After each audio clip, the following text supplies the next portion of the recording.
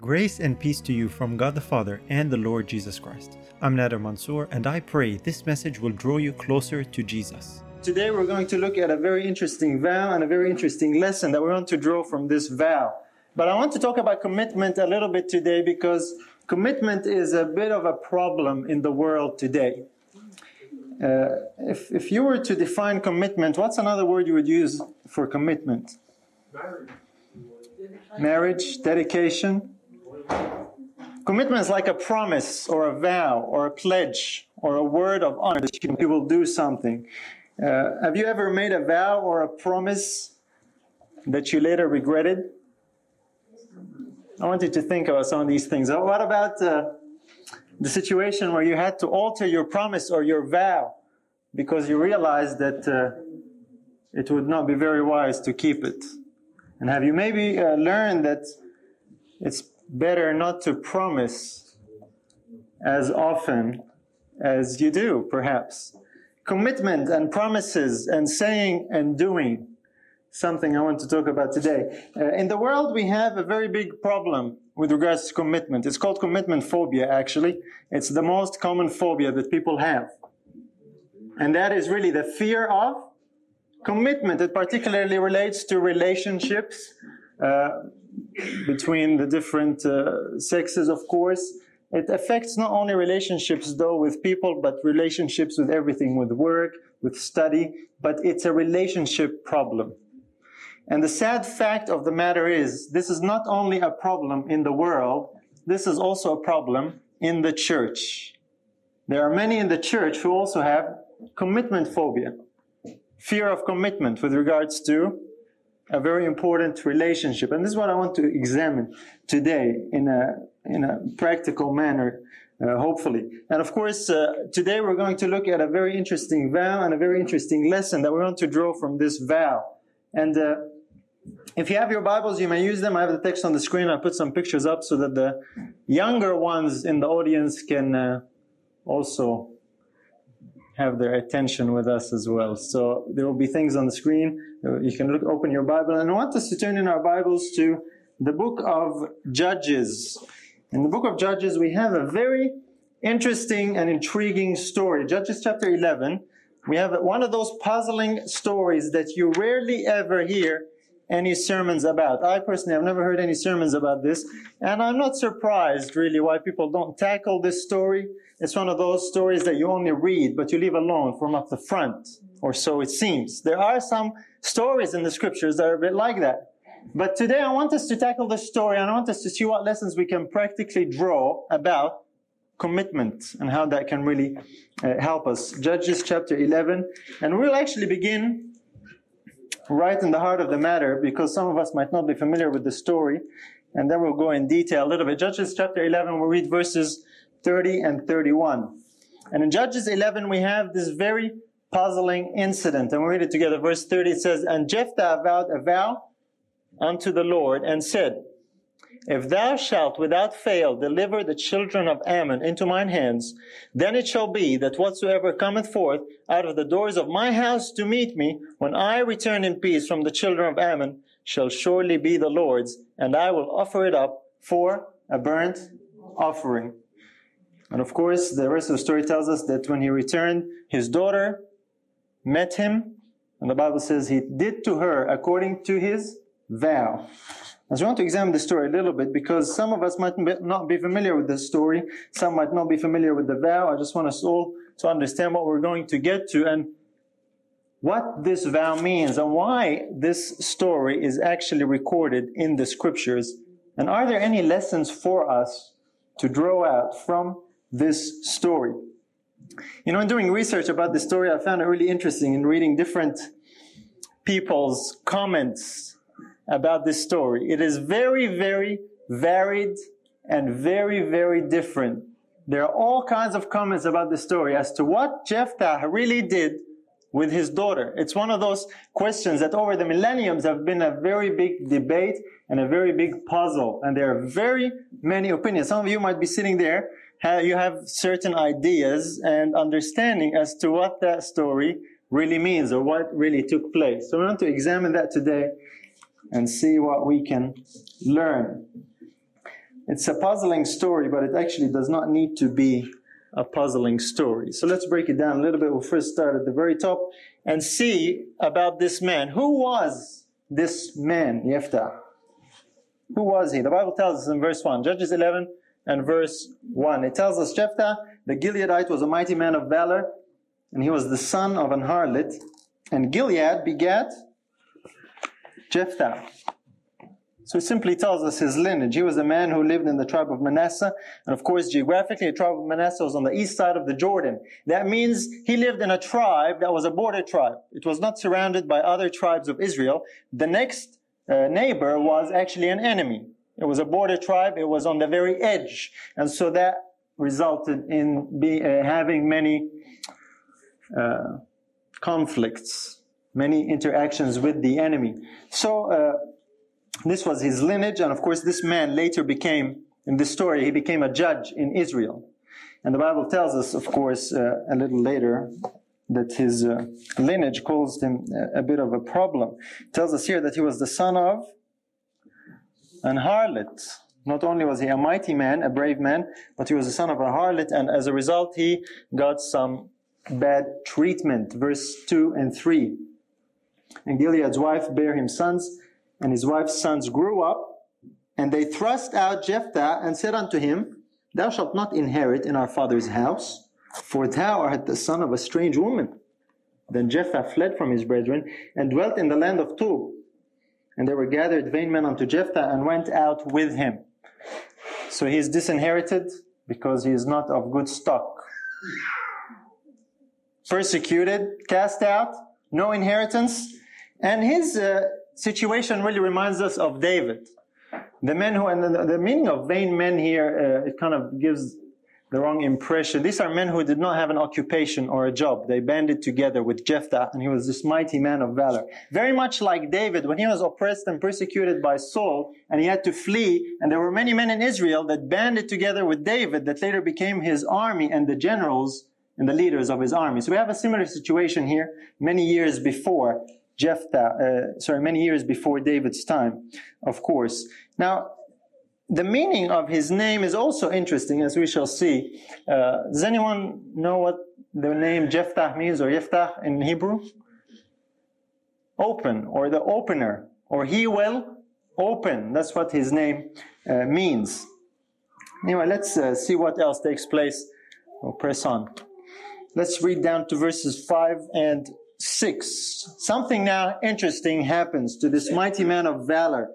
It says, And it was so that when the children of Ammon made war against Israel, the elders of Gilead went to fetch Jephthah out of the land of Tob, and they said unto Jephthah, Come and be our captain, that we may fight with the children of Ammon. So obviously this man had a good reputation for being a man of valor, a man of might, a man of bravery, so much so that the elders of the very place that had cast him out now sought him out to help them to overcome the enemy, the children of Ammon. So obviously, Jephthah and his men were expert in making raids, and they had many forays with the enemy.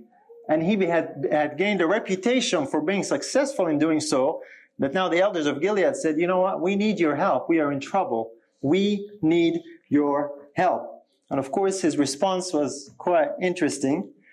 We read it in the next verses 7 down to 9. Jephthah said unto the elders of Gilead, Did not ye hate me, and expel me out of my father's house? And why are ye come unto me now, when ye are in distress? And the elders of Gilead said unto Jephthah, Therefore we turn again to thee now, that thou mayest go with us, and fight against the children of Ammon, and be our head over all the inhabitants of Gilead. That was their request. They not only wanted him to come and fight for them, but they wanted him to be the head. Now it's interesting here what Jephthah answers and says, verses 9 down to 11. It tells us here, Jephthah said unto the elders of Gilead, If you bring me home again to fight against the children of Ammon, and the Lord deliver them before me, shall I be your head? So his question here is really one of almost disbelief. He says, You're the people who kicked me out. You know, I had good reason to distrust them. Isn't that right? And he says, if I come and fight, will you really make me your head? And of course, their answer, they continue and said, and the elders of Gilead said unto Jephthah, the Lord be witness between us, if we do not so according to thy words. Then Jephthah went with the elders of Gilead, and the people made him head and captain over them, and Jephthah uttered all his words before the Lord in Mizpah. So we have this discourse that takes place. But the interesting thing here I want us to note is we want to learn a little bit more about the man Jephthah as we're progressing in the story. Here we find that Jephthah was a man who feared God. Isn't that right? He calls the Lord as a witness. And he also is a man that knew if he had any hope or any chance of winning the battle against the Ammonites, the Lord was the one who would deliver them into his hand, because he told them, if the Lord give me the battle, will you really make me the head? And then it tells us that they went and they uttered all this agreement in Mizpah before the Lord. So Jephthah was a mighty man of valor. He had a good reputation of being brave. He also was a man who knew God. He was also a man that trusted in God to give him the victory. These are good characteristics for this man. Now he takes command of Gilead with the blessing of God. And he begins to act as a responsible leader of Gilead. He now begins to act in his capacity as the leader of this people. Tells us, we continue verses 12 down to 14. Notice how the story now becomes quite interesting. Jephthah sent messengers unto the king of the children of Ammon, saying, what hast thou to do with me, that thou art come against me to fight in my land? And the king of the children of Ammon answered unto the messengers of Jephthah, because Israel took away my land, when they came up out of Egypt, from Arnon even unto Jabbok and unto Jordan. Now therefore restore those lands again peaceably. And Jephthah sent messengers again unto the king of the children of Ammon. So we have a discourse here.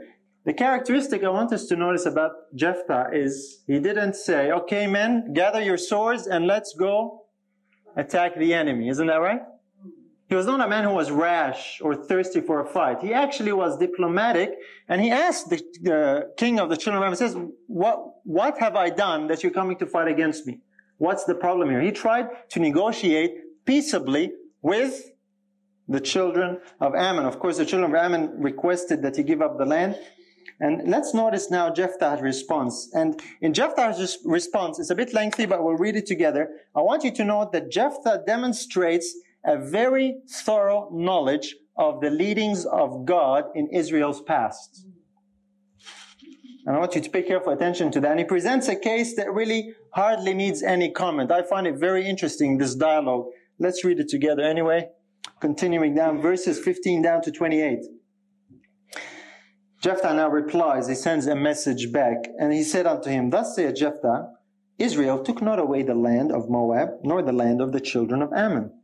But when Israel came up from Egypt, and walked through the wilderness unto the Red Sea, and came to Kadesh, then Israel sent messengers unto the king of Edom, saying, let me, I pray thee, pass through thy land.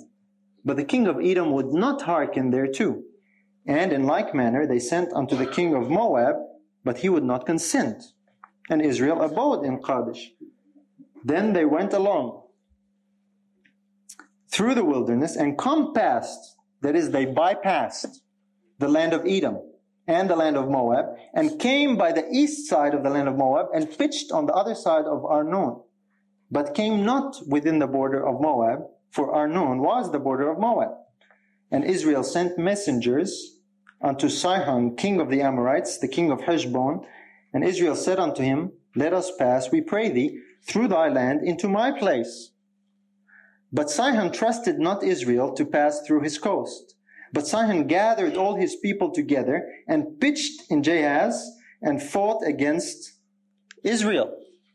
Verse 21. And the Lord God of Israel delivered Sihon and all his people into the hand of Israel, and they smote them. So Israel possessed all the coasts of the Amorites from Arnon even unto Jabbok, and from the wilderness even unto Jordan.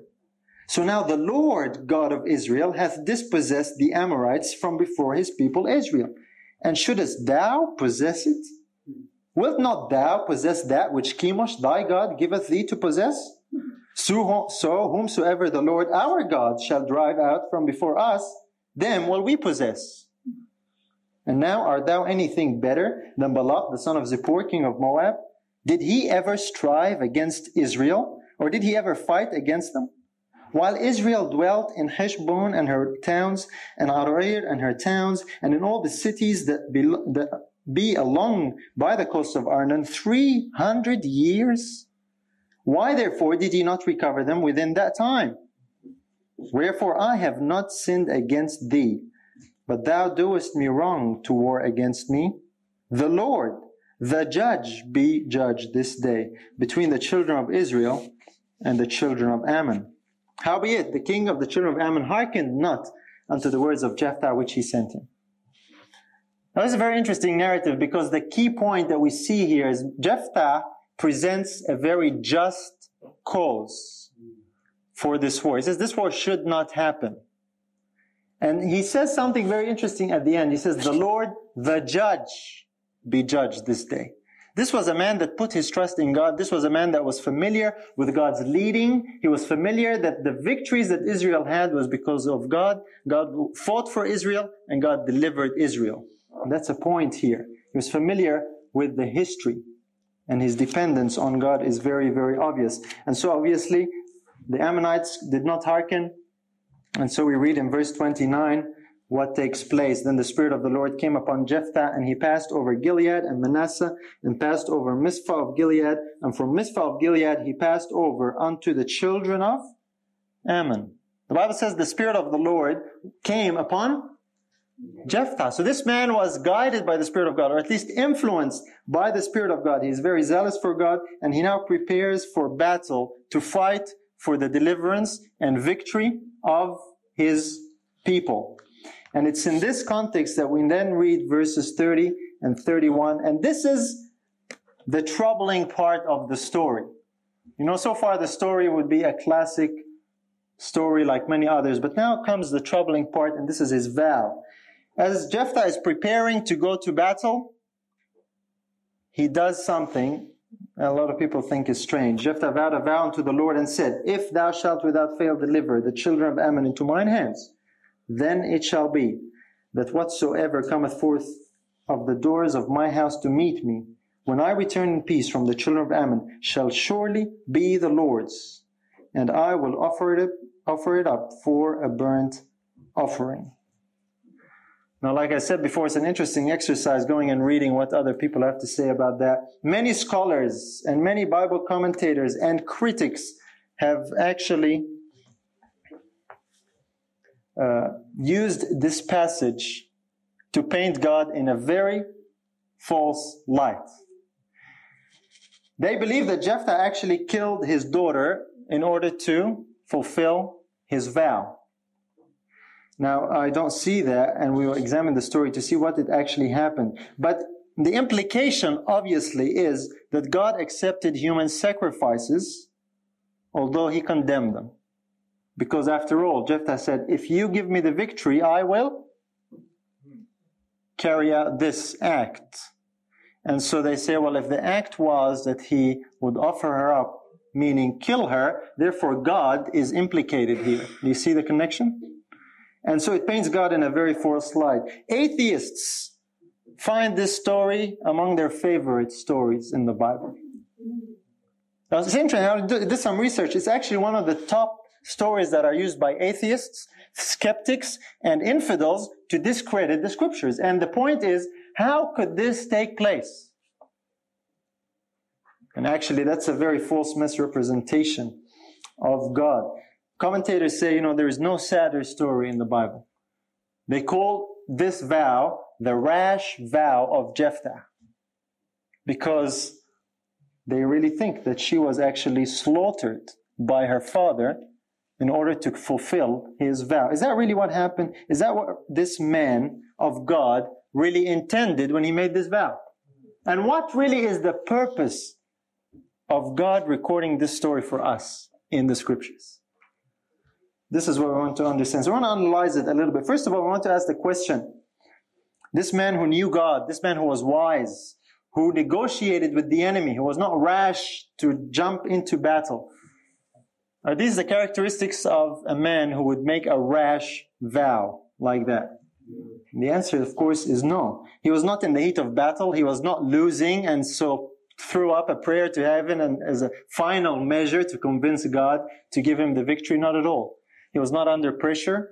He was not doing anything that would cause him to think in a strange way. He was actually very calm about making this vow. He made a commitment.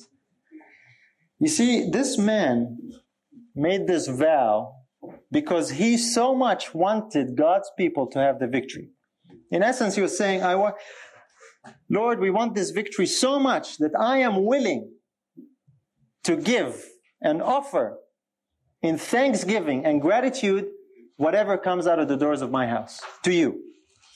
That's how much he wants this victory. This is the key here. You see, he realized, he knew and understood that in order for him to have any hope of a victory, God had to play a part in it. And if God had to play a part in it, Jephthah also made a commitment. He said, Lord, if you give me that victory, I want to express my appreciation, my thanksgiving, because I would want that victory so much. And he couldn't think of anything or anyone that he could pinpoint, and so he left it to God, and he left it to circumstances. And he said, Lord, whoever comes out of the door of my house is yours, and I will offer it up for a burnt offering. That's the troubling part. We want to look at that a little bit. You see, the real motivation that Jephthah had was love for his people and for the preservance. He wanted to preserve the honor of God, the God of Israel. This is his motivation here. And this is the key that we find. Far from it being a rash and a thoughtless vow, it is actually a well thought out vow. He wanted to impose upon himself something that would cost, something that would not be easy, to express his appreciation. Now, some of us reading that today, I understand, especially in the Western type of a culture, would think that it is very strange to do that. It's a very strange thing. Most of us reading that story would say, I would never say that or do that. But it's not too strange, because you remember another story in the Bible, a woman by the name of Hannah who wanted a child from God so much that she also made a very similar vow. And it was very interesting. It's amazing you think about the vow of Hannah. She wanted a child so bad that she said, Lord, if you give me a child, I'm going to give him back to you. Isn't that interesting? And this is the similar thought here we find. Jephthah saying, Lord, I want this victory for God's people so bad that I'm willing to give something as a token of gratitude for the fact that you will give me this victory. You see, if Jephthah said, whatsoever cometh out of the doors of my house, Jephthah was not expecting an animal to come out of his house. That's very important to understand. He was not expecting a lamb or a cow to come out of the doors of his house. He was expecting a human being, a person. That's very, very clear from the language there. Someone coming out of his house will be someone close to him, someone that is near and someone that is dear, whether it be a wife or a relative or a son or a daughter or whoever would be an occupant of his house. And this is really what he was meaning. He understood what he was saying.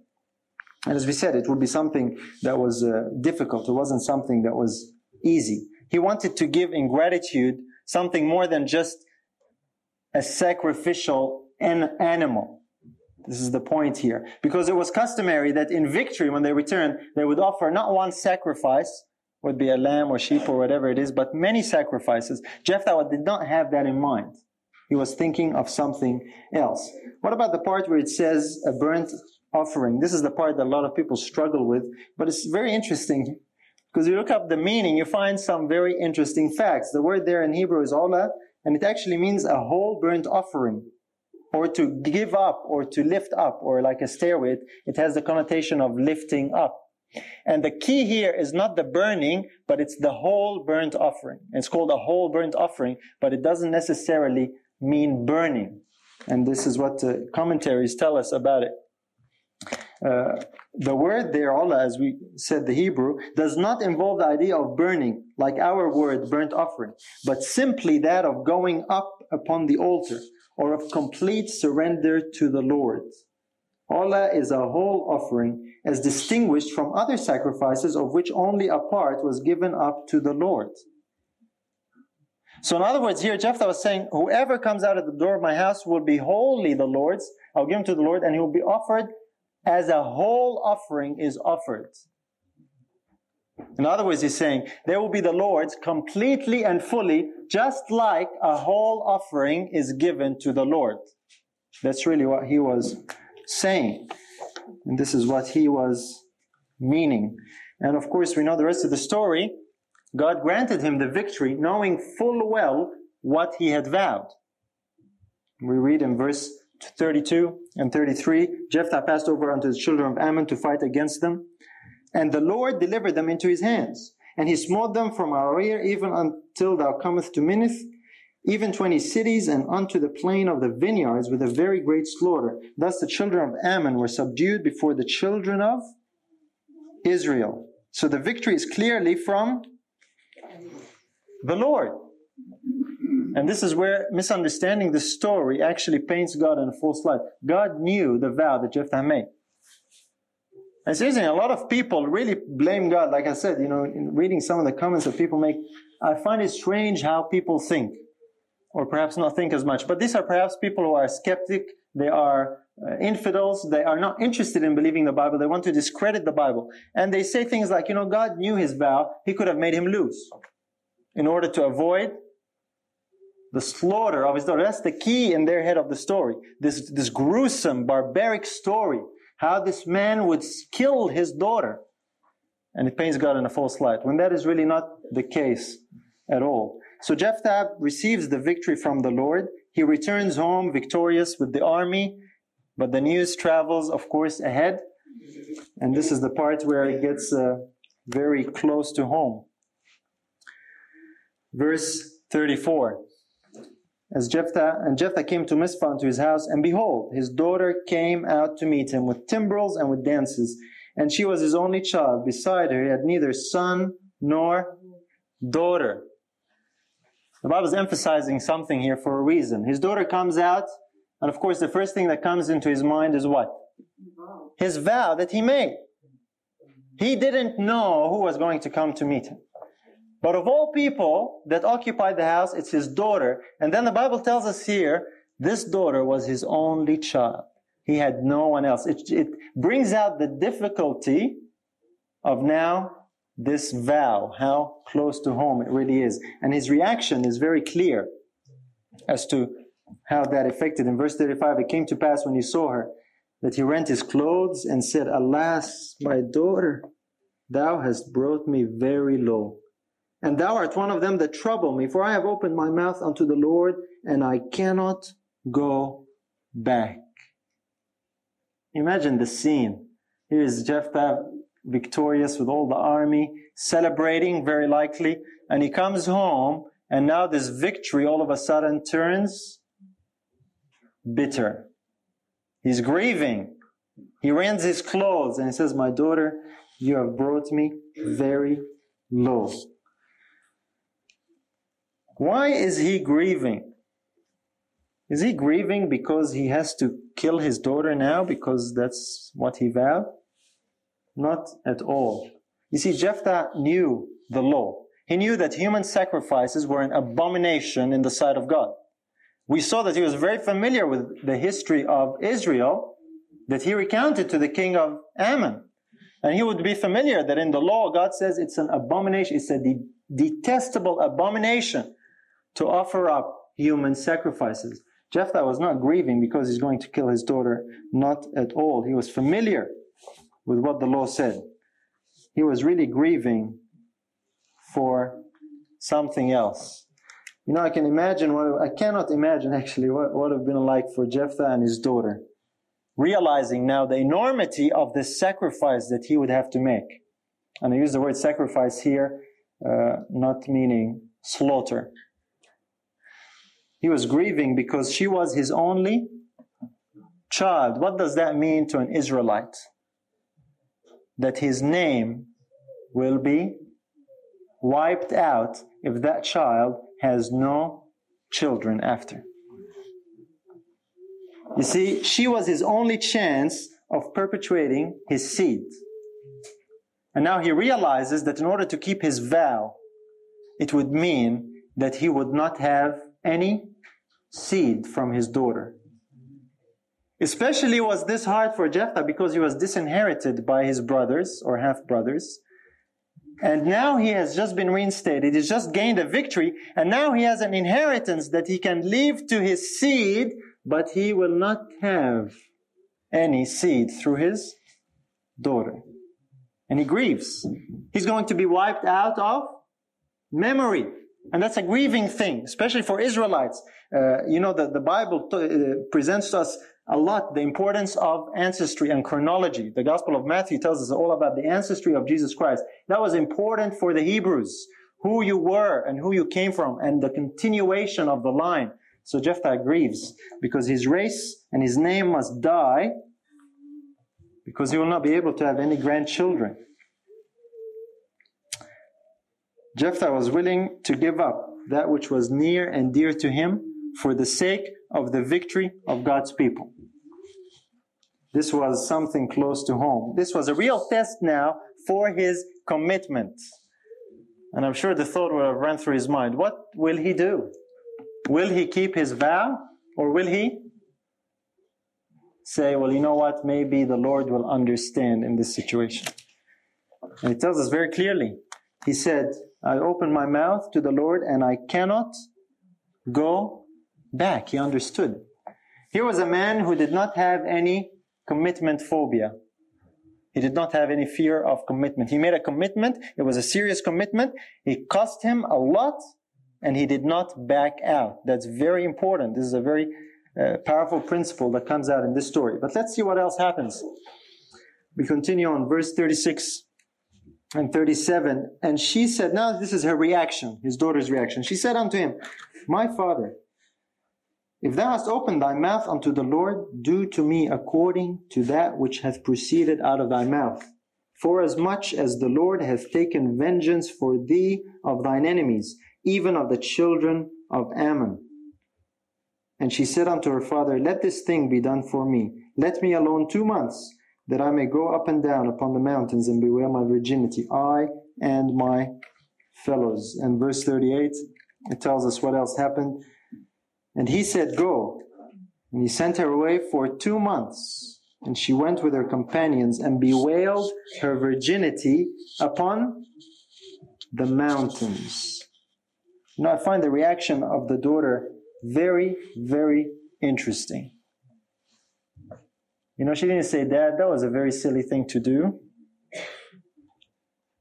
She said, Father, do to me as you have vowed, because I know that the Lord gave you this victory.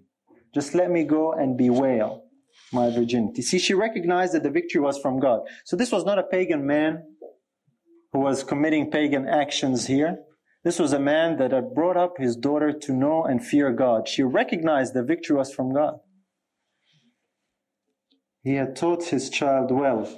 And she demonstrated a principle here that I don't want us to miss. A principle of honor that costs so much that most of us would shrink from even considering the possibility of putting someone in that option.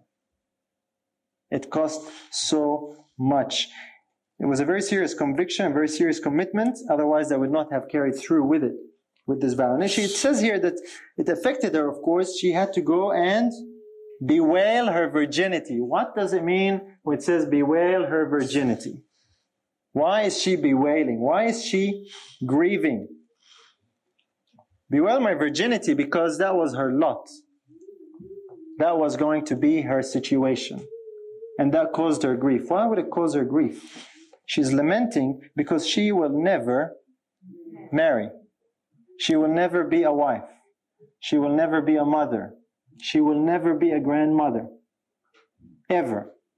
And she says, Father, do that to me, but just give me time so that I can go and lament my virginity with her fellows, with her friends. You see, she knew what her father's vow meant. She knew that she wasn't going to be killed. She understood that. But she understood that it would be a very great sacrifice. Above all else, she is very well grieving the fact that she would never ever be the possible mother of the Messiah. And that was a heavy blow for a woman in Israel.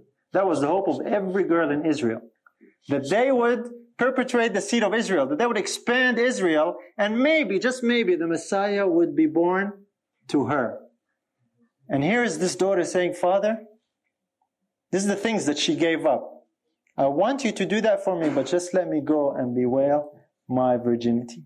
This daughter gave up a lot in order to keep the vow of her father. So children, pay careful attention here, because this is really important. She encouraged her father to be faithful to the commitment that he made to God, even though it cost her so much. That's rare today. Let's keep reading and see what else takes place. So this young girl had to give up a lot. We will never probably know her name until we get to the kingdom. She's only known as Jephthah's daughter. But the sacrifice that she made is really mind-boggling. You know, as I was thinking about that, I just thought that's quite amazing. Children today would really say, to their parents, this is not a good idea. That's your vow, that's your problem, not my problem. She gave up her future entirely in order to ensure the faithfulness of her father to his commitment to God. Isn't that something? That is sacrifice. And so it tells us here in verse 39, and it came to pass at the end of 2 months that she returned unto her father, who did with her according to his vow, which he had vowed.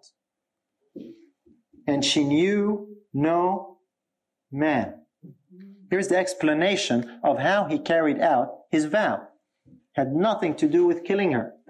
His vow was to set her apart and give her completely to the Lord, meaning that she would never marry. She would never become a wife or a mother. She would be wholly the Lord's. And that's the explanation, that she would remain a virgin for the rest of her life. She was set apart for the purpose of serving the Lord. Now that involved a sacrifice. That involved a giving up of something that is dear and that is precious. And then it tells us in the next verse, there was a custom in Israel. The custom in Israel belongs to the next verse. There was a custom in Israel that the daughters of Israel went yearly to lament the daughter of Jephthah the Gileadite 4 days in a year. Now the word translated lament here should not be translated lament at all. Maybe that was a bit of a bias on the part of the translators, reading a little bit into the story. The word lament here actually means to praise and to honor. And if you have your Bible open there, the King James margin actually tells us also what this word means. Does anyone have a margin of reading there for verse 40? For lament? Commemorate? Sing praise of. Anyone else? To talk with. Did you pick that up? To talk with. So it says the daughter of Israel went yearly to talk with the daughter of Jephthah. That obviously means that she was alive. Here's another translation that spells that out plainly. In Young's literal translation, it says, from time to time, the daughters of Israel go to talk to the daughter of Jephthah the Gileadite 4 days in a year. So they're not communing with the dead here. They're talking with the daughter of Jephthah. She's alive and well. She's just not married. And Israel, this talk with, or to commemorate, or to celebrate, Israel here is recognizing the sacrifice that this man and his daughter did in order to gain the victory for them. And they commemorate that act. They praise that act. Nothing at all about her being dead. So yearly, this was a custom in Israel, to go and talk with the daughter of Jephthah, to encourage her, to comfort her, and to applaud the great price paid in order to stay faithful to the vow that her father had made. And this man continued as a judge for 6 years. Now I want to quickly see, just to close here, almost there, how God viewed this situation. How did God view the vow of Jephthah, and what was God's reaction to this man? And how does that help us today? What are the practical applications of that story for us today? Why is it recorded in the scriptures? That's the question I asked myself. Because I know when I was growing up, I remember I heard this story. I didn't get to it when I was very young, a bit older. And I remember it intrigued me. It fascinated. It's just stuck in my mind, the story of Jephthah and his vow. And I remember having many discussions with my father as to whether, did he kill her or not? What happened? What was the fate of the daughter? And when I actually went through and studied it properly, it wasn't that hard to figure out. But then the next question was, well, what does that mean for us today? What's the practical application for us today? How was the reaction of God? First of all, the thing that Jephthah was grieving about was that his name would be wiped out. But God did something for Jephthah. You know, God, the Bible tells us, God answers and gives us exceeding abundantly above all that we ask or think. God recognized that Jephthah had made a very, very great sacrifice. And God has immortalized his name. That when the scriptures were being recorded, God inspired the men. He said, remember to take special note and make mention of the sacrifice of this man. Amen. The vow that Jephthah made. This is the key in this story. His victory was great, but in close association is this vow or this sacrifice that this man was willing to give to ensure the deliverance and victory of God's people. It has a very practical lesson for us. God regards a commitment that costs very much, very highly. Very, very highly. Jephthah is actually later mentioned in the book of Samuel. 1 Samuel chapter 12, verse 11. Samuel recounting here. It says, and the Lord sent Jerubbaal and Bedan and Jephthah and Samuel and delivered you out of the hand of your enemies on every side, and he dwelt safe. Here was a man that was sent by God. And the beautiful thing I find about this story is this man that had thought that his name will now be forever lost because he will not have any seed from his daughter. God says, I will preserve your name forever. And God actually records his name in a very important part of the Bible that we all like. In the chapter of faith, in Hebrews chapter 11, verse 32 says, what shall I more say? For the time would fail me to tell of Gideon, and of Barak, and of Samson, and of Jephthah, of David also, and Samuel, and of the prophets. Isn't that amazing? God honored the commitment of this man. He says, your name is not going to be forgotten. You know, wouldn't you like your name to be written in that chapter? Here is a man that had made a commitment. It cost so much, but he went through with it. And God recognized that commitment, that sacrifice. God said, put his name as an example of faith for you and me to follow, to inspire us. He's part of the great cloud of witnesses that Paul talks about in Hebrews chapter 12. And of course, when we talk about faith, someone might say, well, that was about his victory. That's because he trusted in God for the victory. But in close association with the victory was his vow, and especially his commitment, and what it cost him to obtain that victory. So this story is really a testimony of faith, of a commitment that cost so much. Jephthah and his daughter demonstrate that very plainly. And essentially, God is telling us, by noting this story in the scripture and putting him in chapter 11 of Hebrews, God is telling us, look at this man and look at what he did. This is how I want my children to be. A commitment that costs so much that we do not shrink from it. And so God repaid him more than he could imagine or think. So what about the practical applications for us today? First thing I want to look at, first application. Here was a man who was willing to lose that which was very, very dear to him for the sake of others, for the sake of the deliverance of his people. He was willing to sacrifice something so that his people might have the victory. In this, we see actually an example of what Christ himself did. And this is what heaven saw. As heaven looked down on this situation, and here is Jephthah, and what it cost him, it was a mini picture of what Christ would do for his people. You see, Christ made a commitment, and he tells us, In John 10:11, I am the good shepherd giveth his life for the sheep.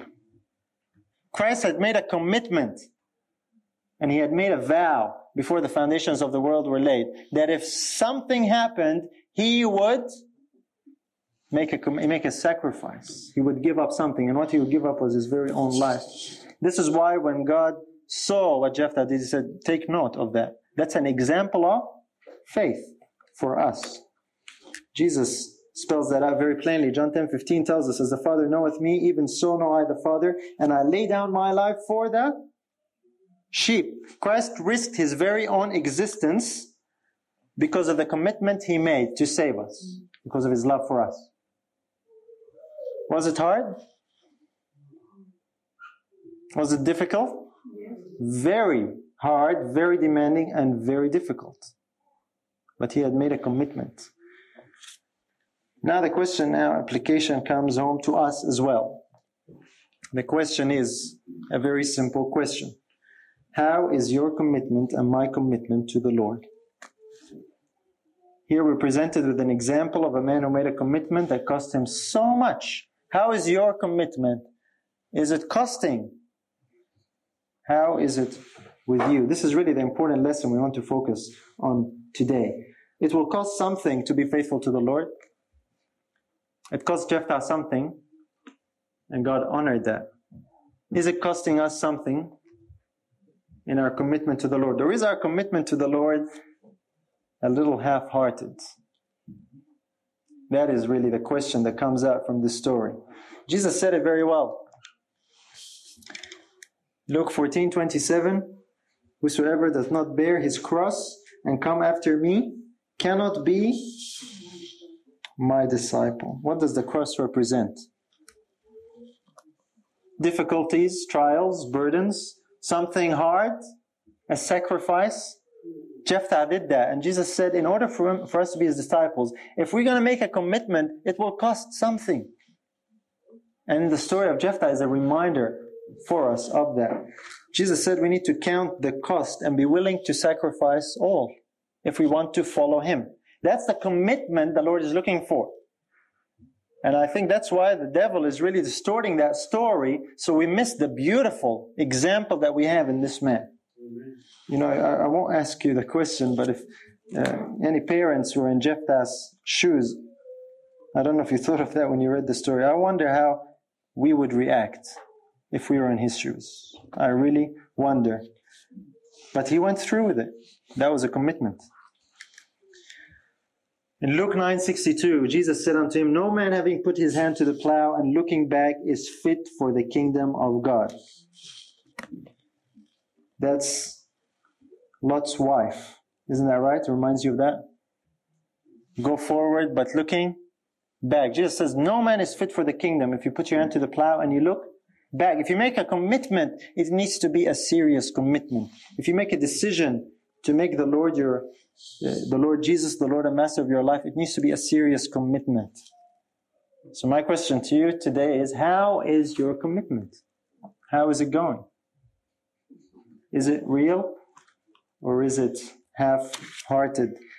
You know, this is really the only choice we can make. I'm talking about things relating to righteousness by faith this morning. The only choice we can really make is not to choose to be good or be better. The only choice we can make is to commit all and surrender all to the Lord Jesus Christ. That's the only valid choice that we can exercise with the free choice that God gave us. You realize that? The only valid choice is to surrender and to commit all to Christ. It's not to try and do better or try and follow this or obey this. It's to first of all give our heart to him. Then he enables us. The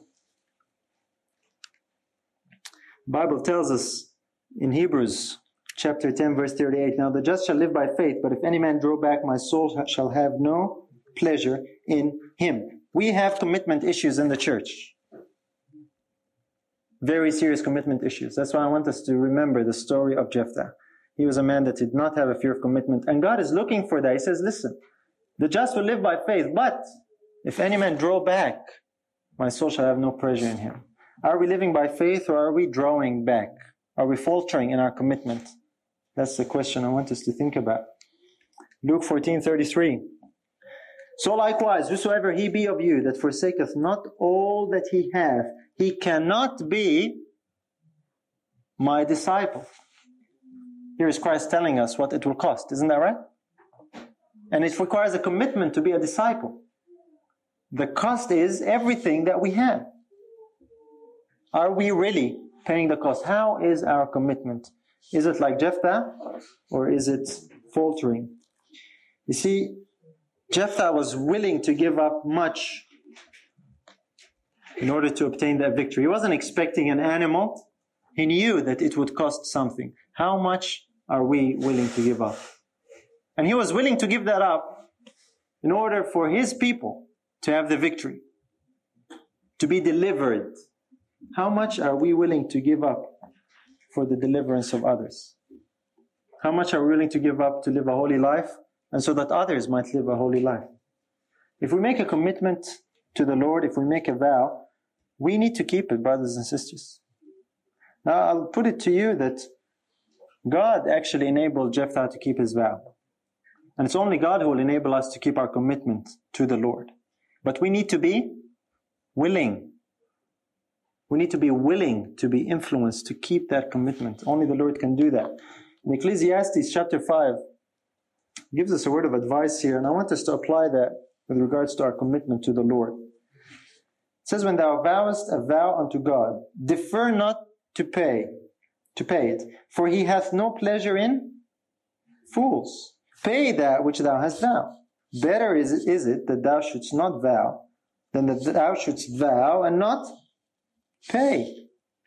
I want you to think about that for a minute. You say, well, that makes good sense. We see Jephthah in that story. He made a vow. He paid it. He wasn't a fool. But what about you and me? You know what this verse says if we apply it in what way we said?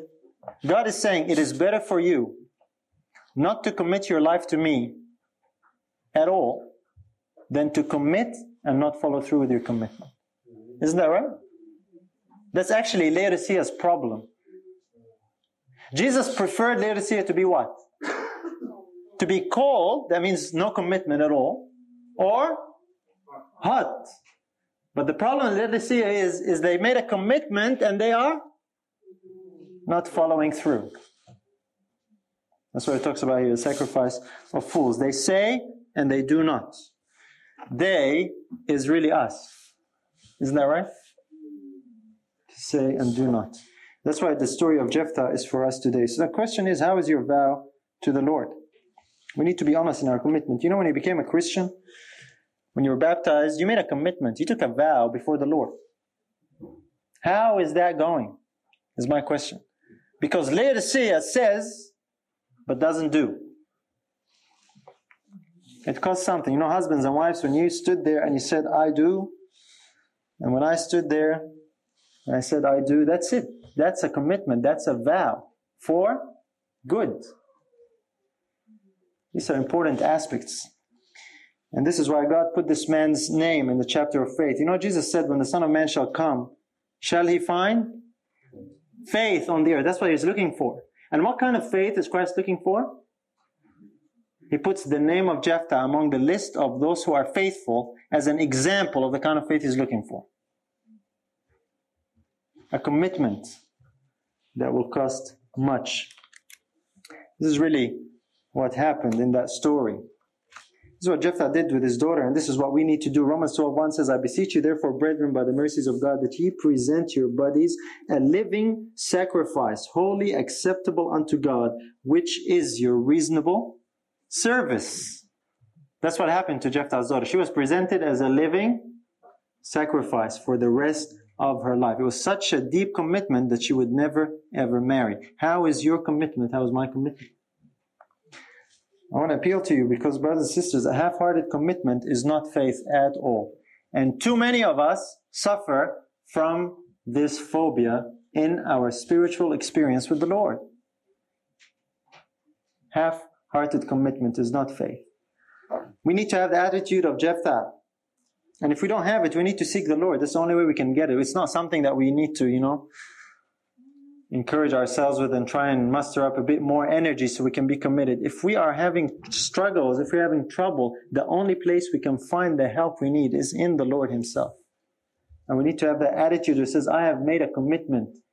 I have opened my mouth to the Lord and I cannot go back. Isn't that right? I cannot go back.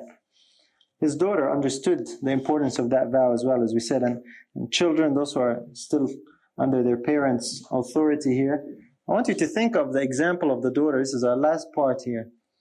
What the daughter did. And the application here for us, for children, is you need to submit to your parents and obey them in the Lord. And to encourage your parents to be faithful to God. This daughter actually encouraged her father. She didn't say, this is really hard, Father, we need to talk about this. So why don't we pray about it? She didn't do any of that. She said, Father, you have opened your mouth. Do to me what you said. Just give me time to weep because this is really hard. That will be hard. There will be challenges. There will be sacrifices to make. But she encouraged the faith of her father. In submitting to what her father had vowed, she actually demonstrated a submission and a respect to the God of her father. This is really why she was commendable. Submitting to our parents is recognizing the authority of God and submitting to God Himself. And that's what this girl had done. She was willing to do whatever was necessary at whatever price and cost to her to maintain her father's faithfulness to his God.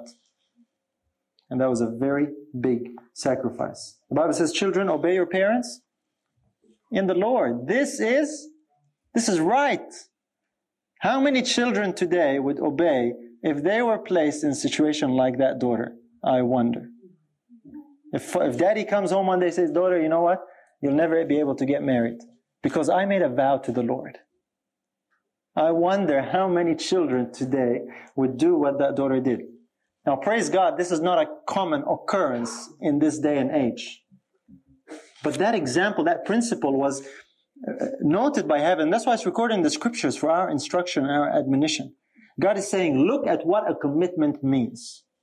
It costs something. And God regards that very, very highly. How is your commitment? How is my commitment today? This girl gave up her future in order to keep her father's vow. What are we giving up? What are we sacrificing? It takes sacrifice, like as that scripture tells us here. We need to offer ourselves as a living sacrifice. The word sacrifice there means just that. We give up something. It costs something. That's what a real commitment is all about. Giving ourselves to the Lord. So I want to make an appeal here to you. In light of that, as we close, our time is up. If you are here and you have never made a commitment to the Lord, I want to appeal to you. I want to invite you to make the commitment to the Lord. It's a commitment that will cost a lot, but you know what? The benefits and the repayments are greater than you could ever sacrifice. Jephthah thought he was sacrificing a lot and he thought that was it for him and his name was gone.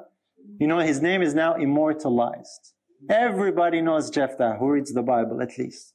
And in heaven, we'll all remember Jephthah and we'll remember his sacrifice, what he had given up. So if you have not made a commitment to the Lord, I want to invite you. If you believe Christ is the Son of the living God, He died for our sins, and you really have not made that commitment, today is the best day to do it. Do you know that? Today is the day of salvation. You say, well, I'm not be ready right now. I'll think about it. You will never be more ready than you are right now. If you have not made that commitment, I want to invite you strongly to look at the example of Jephthah and to make that commitment to the Lord. You will never be more ready. And God will reward you richly. And it's not the reward really, that's the motivation. You will have an experience with the Lord that you cannot know about unless you actually make that commitment. My second appeal I want to make to you is perhaps for those of us who have made the commitment, but we haven't really been true to our commitments. We have faltered along the way. We have let things slip in. And we have not been faithful to our vow and our commitment, which we made to the Lord when we became Christian, when we took on the name Christian. When we said, Lord, I will give you my all. And we sing the hymn, I surrender all. We say the words. If you have had your commitment taken out and weakened by the enemy, I want to make an appeal to you to make a recommitment and come back to the Lord. He is willing to heal and forgive. The wonderful thing, we serve a God who loves to forgive. That fascinates me actually sometimes. We talk about it so much it almost loses its meaning. But God loves and delights to forgive sinners, to restore us, to heal us, to lift us up, and show us the way to walk in it. So if you have not been faithful to your commitment, why not make a recommitment now and return? We're at a camp, we're at a place where we can pray together and fellowship together, and we can return home and say, Lord, I have not been as faithful as I should be. Help me to be faithful like Jephthah was. Help me to see what it will cost and to be willing to give what it will cost. Time is very, very short. So I want to close with those two appeals, and God's promise is true, is sure and true. He will give exceeding abundantly above all that we can ask or think. So if this is you, I'm not going to ask for a show of hands. I'm not going to ask for people to stand up. This is between you and the Lord. As we kneel and pray, I invite you, if you want to respond to that appeal, to tell our Father about it. Let's kneel. If you were blessed by this message, remember to subscribe and share it with others. We're available on Apple Podcasts, Spotify, and wherever you listen to podcasts. Your prayers and support are appreciated. May God richly bless you through His Son, Jesus.